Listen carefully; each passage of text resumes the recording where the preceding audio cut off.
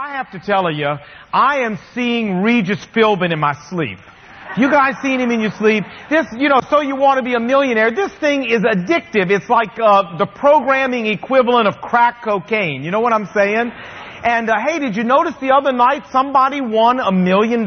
Did you see that? Friday night, guy won $1 million. Called his dad up for his lifeline and said, Dad, I'm not calling you for help with the answer. I know the answer. I just want you to be the first person to know I'm about to win $1 million. Unbelievable. Well, I've been trying my luck at this. And you know, there are so many questions that come up where I say to myself, man, I know this one. I know this one. But I can't remember the answer. Like the other night, I could have won $250,000 if I could have remembered who the host of the very first Saturday Night Live was. And I knew it, but I couldn't remember. You know who it was? George Carlin. That's right. And so this is my problem. I'm going to be a poor man because I have a short memory. And I'm accepting that. Well, I want to talk to us about the fact today that there's lots of people that have short memories in our world, not just when it comes to facts and figures and trivia, but there are people in our world who make promises and commitments to other people that they never keep and forget about. There are people in our world who find out it's inconvenient to stick with their friends even after their friends stuck with them, and so they abandon their friends. And it's not fun to know those kind of people. I'm here to tell you today what I want you to walk away from this place with this morning is the understanding that God is not like this.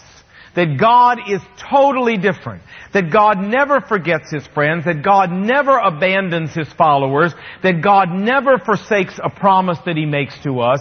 And that even though it may not look like at certain moments in time God is being true to His friends and remembering us, that's just an illusion. So that's what I want us to walk out of here with today. Let's use an incident from the life of David as our springboard, and then that's what we're going to talk about. A little bit of background. Remember, David has been run out of Jerusalem by Absalom, his son. Absalom has pursued him with an army, overthrown him as king, tried to kill him. Well, Absalom's men, their army, they join battle, his men and David's men. Absalom's army loses the battle. Absalom is killed, and as we pick up the story, David is headed back towards Jerusalem to regain his throne, to retake his kingship back, and that's where we pick up the story. Verse 31. It says, Now Barzillai also came to cross the Jordan with the king and to send the king on his way. Now, who was this guy Barzillai? Well, the verse 32 goes on to tell us three very important things about the man. Barzillai was a very old man, verse 32 says, 80 years of age. And he had provided for the king during the king's stay in Mahanaim. That's a little village where David had fled as a fugitive when he was fleeing from Absalom. For he, Barzillai, was a very wealthy man. So the verse tells us three things about this man Barzillai. Number one, he was an elderly man. Number two, he was a wealthy man. And number three, the Bible tells us that this man had used his wealth to provide for David and David's men while they were living as fugitives from Absalom. That when David was hungry and thirsty and tired and discouraged and bereft of every human provision, this guy had stepped in and had provided for David. Now look what happens in verse 33. David's troops have won the battle. David's kingship's been restored. David is returning to Jerusalem in triumph. Look at this, verse 33. And David says to Barzillai, Cross over the Jordan with me and come with me to Jerusalem. You need to move to Jerusalem with me and I will provide for you. This is what I love here, is that David, in the midst of all this euphoria, all this celebration, all of this jubilation, David is careful not to forget a friend who stood with him when things weren't so good, when things were really hard, when things were really tough. Well, Barzillai goes on to say, verse 34, he said, How many years do I have to live, king, that I should go up to Jerusalem with you? I'm 80 years old. Can I tell the difference between what's good and what's not? Can your servant taste what he eats and what he drinks? Can I still hear the voices of men and women singers? Why should I be an added burden to you? No, he says, verse 37, let me stay here. Let me go back and die in my own town, near the tomb of my father and my mother. Verse 39. So all the people crossed the Jordan, and the king crossed over, heading back to Jerusalem as well. And the king kissed Barzillai and gave him his blessing. And Barzillai returned to his own home. I don't know what impression you have of King David, but I don't get the impression that King David was a very affectionate man physically. Do you? I don't think he hugged his children very often. I don't think he kissed his children very often. Just look at the way his children turned out, and you can tell that. But here David takes this elderly man, and as they part at the Jordan River, he takes this man in his arms, and he blesses him, and he hugs him, and he embraces him, and he kisses him. Because he wanted this man to know, I will never forget what you did for me, Barzillai, as long as I live.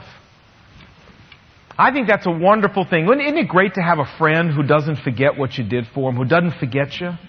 Well, it doesn't end there. Flip over, if you would, to 1 Kings chapter 2. It's just a couple of pages back. It's page 237 if you're using our copy of the Bible. A couple of pages. And here in 1 Kings chapter 2, David is dying now. He's on his deathbed. And he's giving his last instructions to his son Solomon, King Solomon. And look what he says. Verse 7, chapter 2 of 1 Kings, verse 7.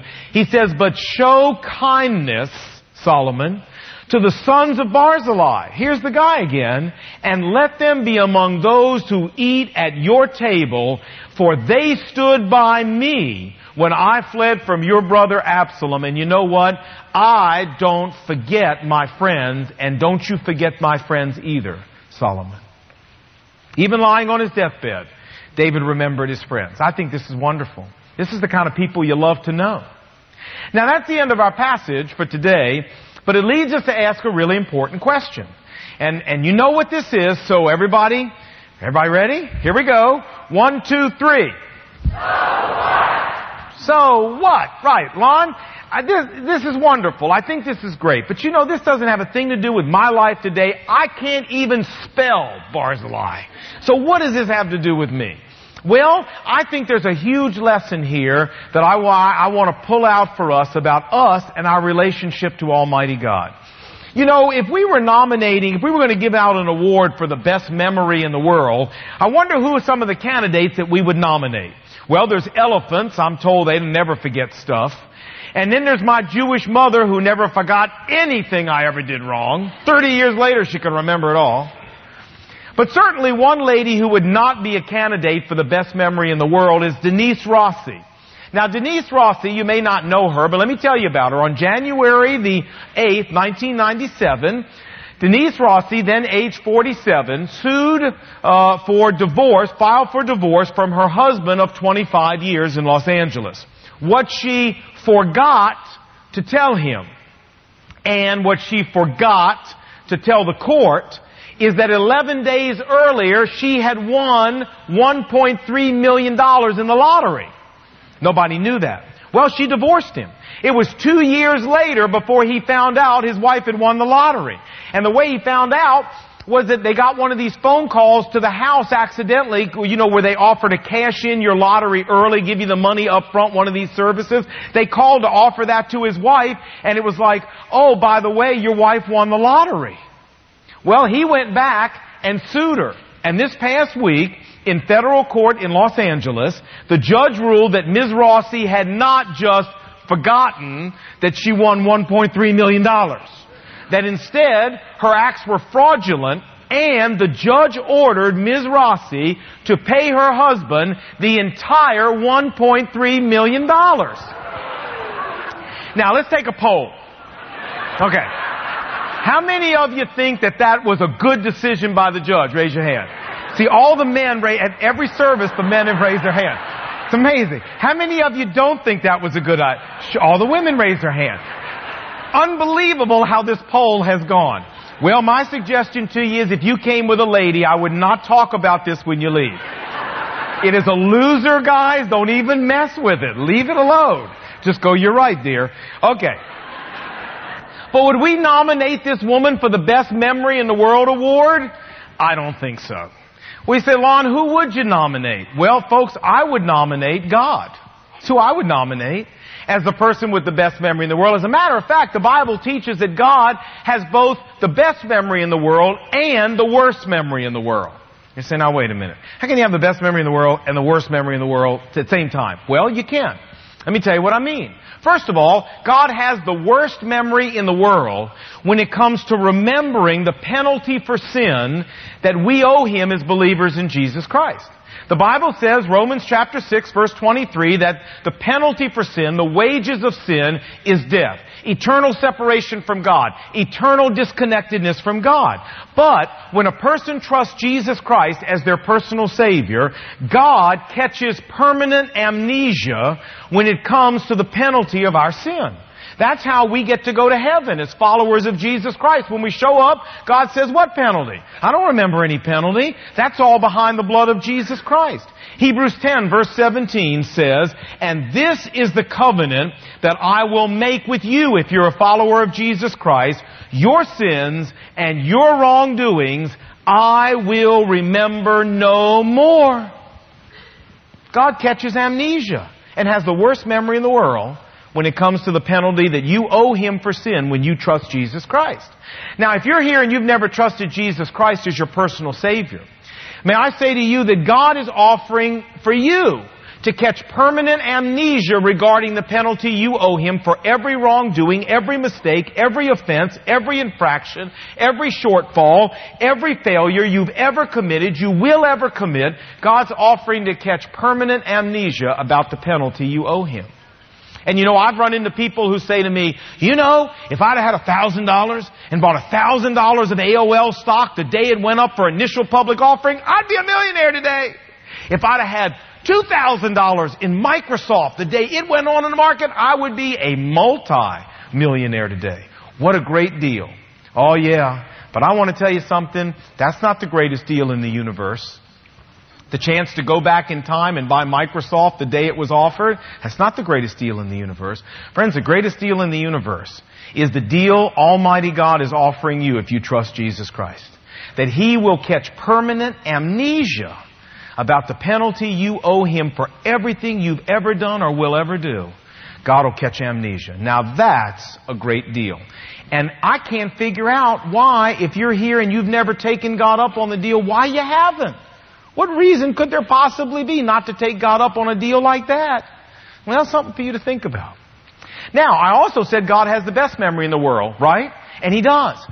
God has the best memory in the world when it comes to His friends, when it comes to His children in Jesus Christ, when it comes to the promises and the commitments that He has made to us. I want you to turn back with me to Hebrews chapter 6 in the New Testament.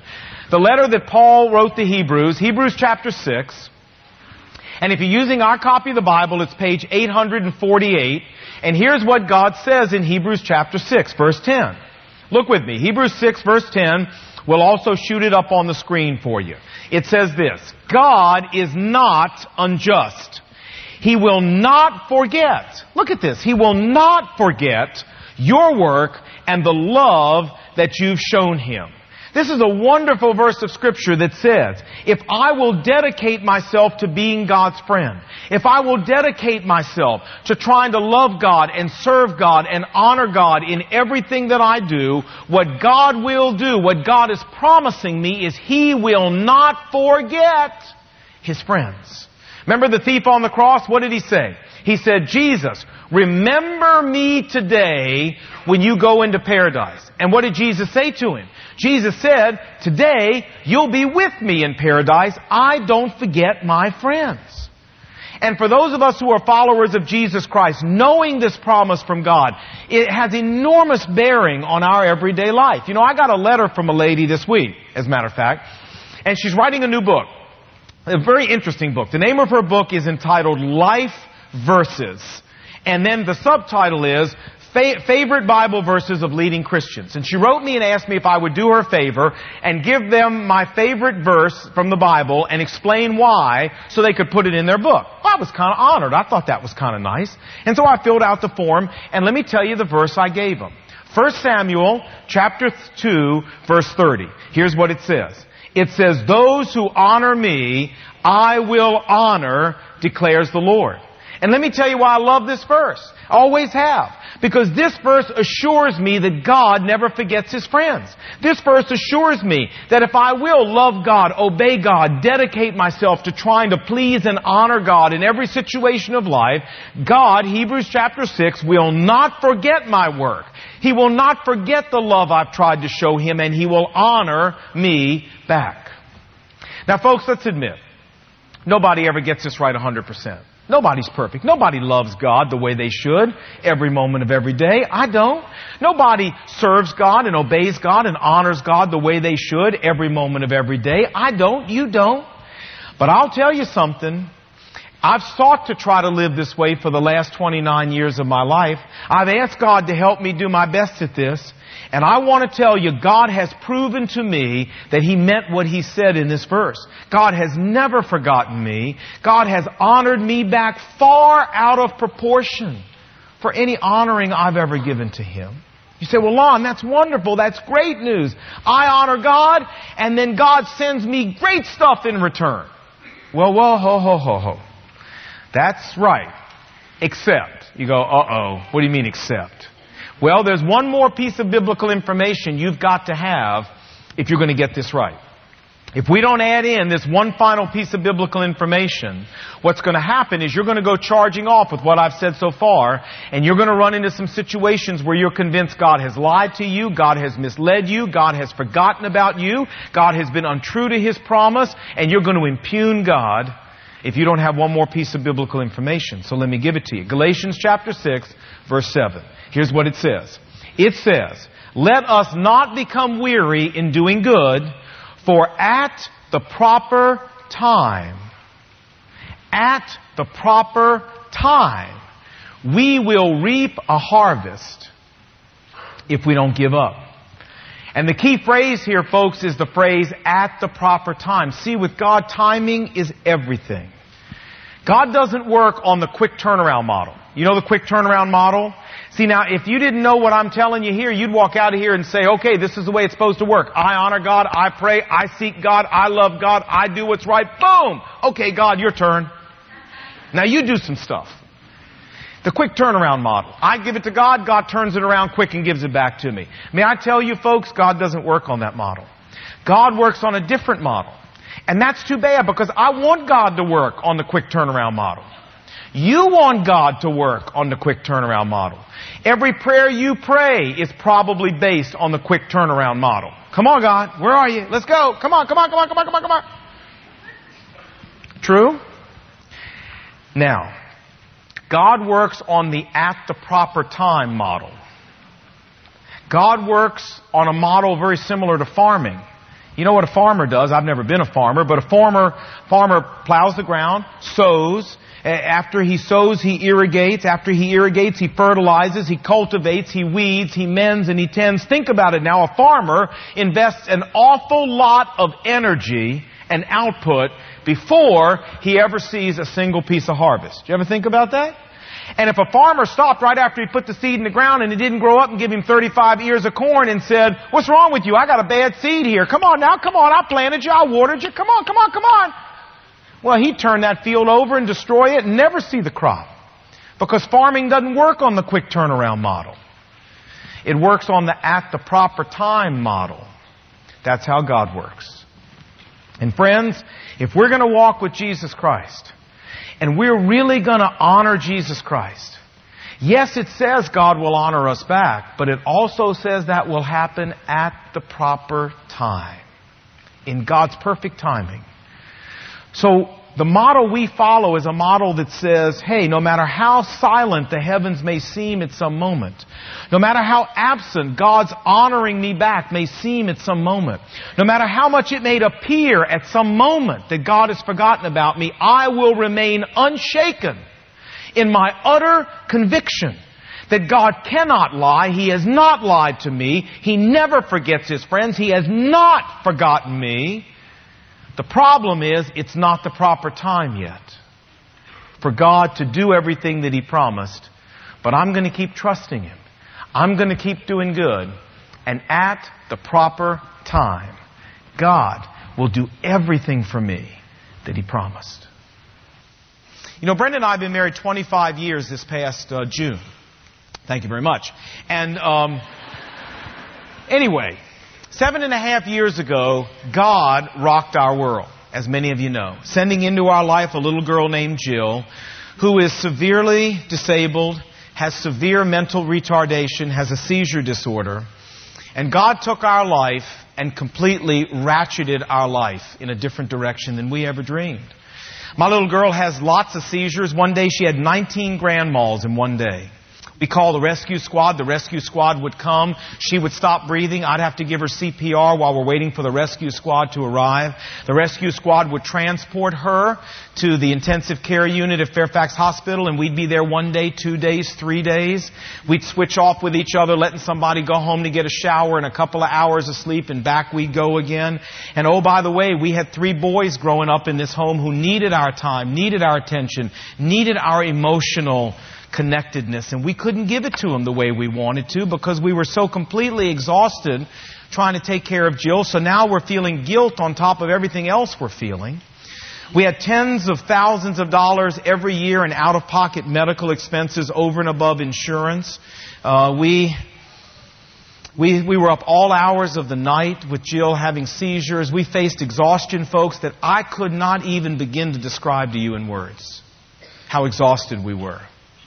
And then all of that culminated after 5 years with the medical community telling us that there was no medical hope for Jill, that she was going to be a permanent care person the rest of our lives, and that they could offer us no real bright, rosy future. We watched as our dream for life in our 40s just evaporated. I mean, we thought, wow, you raise your kids, get them into high school a little bit, get to travel a little bit, get to go some places, do some stuff, you know. All gone. We watched as our strength and our physical health began to crack under the strain and the demands that she put on us. And all the time, we were saying, God, where are you, God? Where are you in all of this, God? We dedicate ourselves here as a pastor and his family to serving you, and this is what you do to us. This is how you treat us. This is how you reward us. And we get on our knees and we pray and we cry out to you and we ask you, God, where are you? And nothing's happening. It's like you moved out of town. It's like you're not even listening. What is going on here, God? I got to tell you, folks, this was a really trying time for our faith. And I might be a pastor, but I'm still a human being.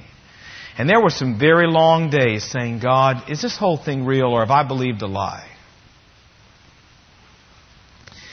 Folks, if we had been operating on the quick turnaround model of Christianity, we would have chucked our faith 5 years ago, thrown it away and said, we're out of here. But I'm so grateful we had some good friends back then who said to us, now listen guys, you guys need the farming model. You guys need the at the proper time model. You guys can't pray and expect God to move right away and do exactly what you want just because you pray, just because you ask Him. God's got a will here. God's got a plan here. God's got a timing here. You got to trust God.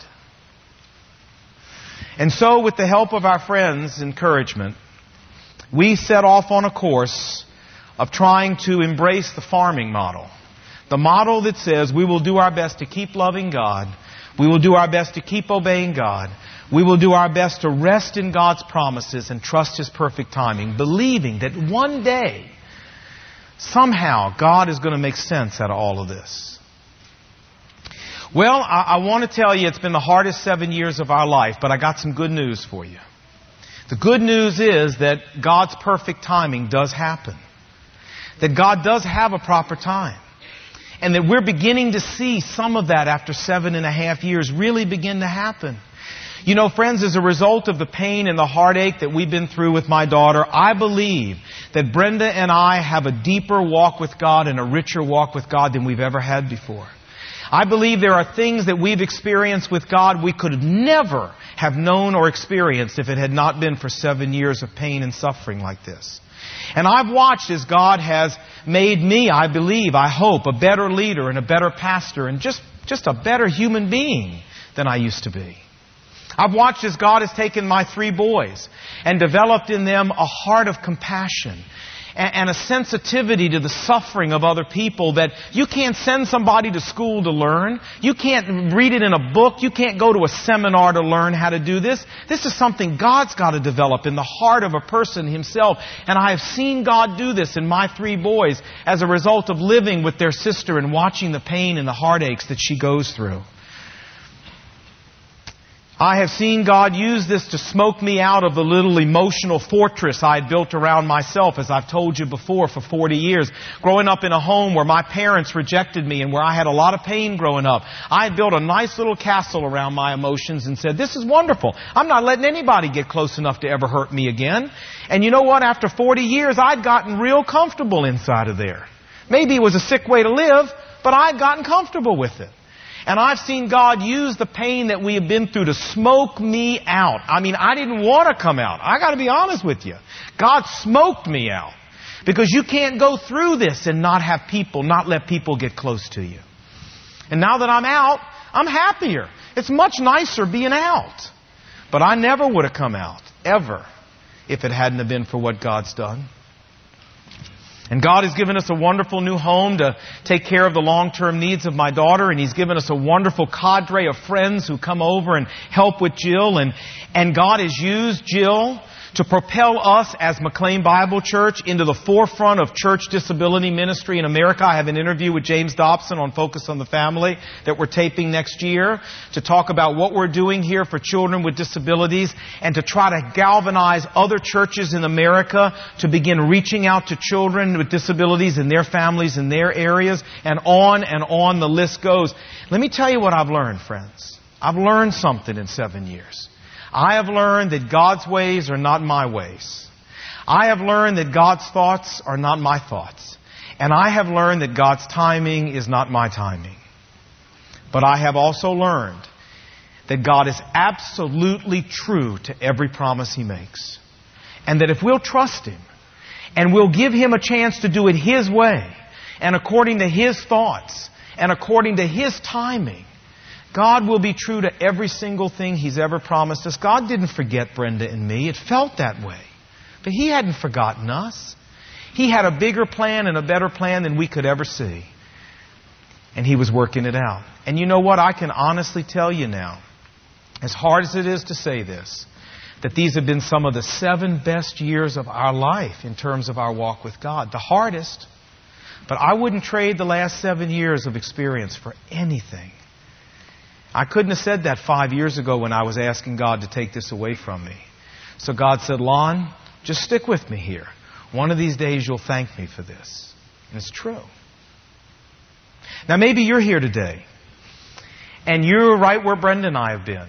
Oh, maybe you don't have a disabled child. But maybe you've got a child that's struggling and suffering and is tearing your heart out to watch it. Maybe you've got some health impairment that either you have or somebody you love has, and it's tearing your heart out. Maybe you're dealing with the pain of a broken relationship, or maybe you're dealing with the pain of divorce that's left you with an absent mom or an absent dad right when you need them. Or maybe you're dealing with a crisis in your finances, or maybe you're having a really tough time at school, or a really tough time in the workplace, or maybe you've just really been praying and praying and praying about something, and God, it's like He's not even listening. And maybe you've been prone, like Brenda and I were, to say, God, where are you? Have you forgotten about me? Folks, I'm here to tell you the answer to that question is no, 1,000 times no. God has not forgotten about you. And you may not be able to figure out what's happening to you right now, because I, for years, had no clue why God was doing what He was doing to us. But God has a plan. And God has a timing. And if you'll trust God, if you'll give up trying to figure it out, and you'll just trust God, I promise you, God will be true to everything He's ever told you. And one of these days, you'll be able to look back and you'll be able to say with Fanny Crosby, Jesus led me all the way. Even in that dark time where I thought He'd forgotten about me. No. I see now. He was there leading me all the way, all the time. Folks, God never forgets His friends. And if you've committed yourself to be a follower of Jesus Christ and a friend of God, I promise you, God has not and will never forget you. Trust Him. Trust Him. His ways are not your ways. His thoughts are not your thoughts. His timing is not your timing. But God hadn't forgotten you. And if you'll trust Him, He'll be true to you. Let's pray together.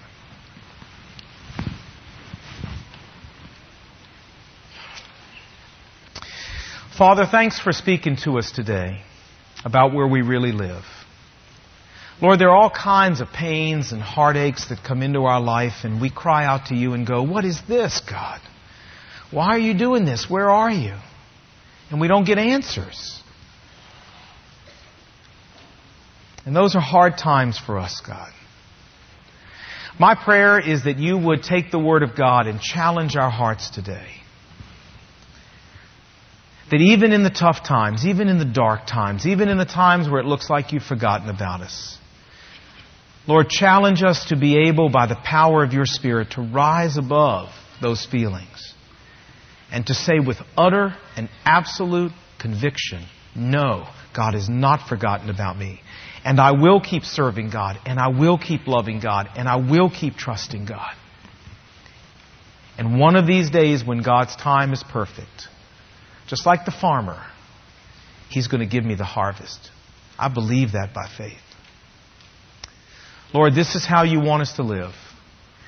Give us the courage and the power of Your Spirit to do that. And for folks here who are right in those situations, Lord, encourage their faith today. Help them switch models from the quick turnaround model to the at the proper time model. And take away the anxiety, the fear, and the anger they feel, and give them the peace of God that comes from just trusting You. And I pray these things in Jesus' name. Amen.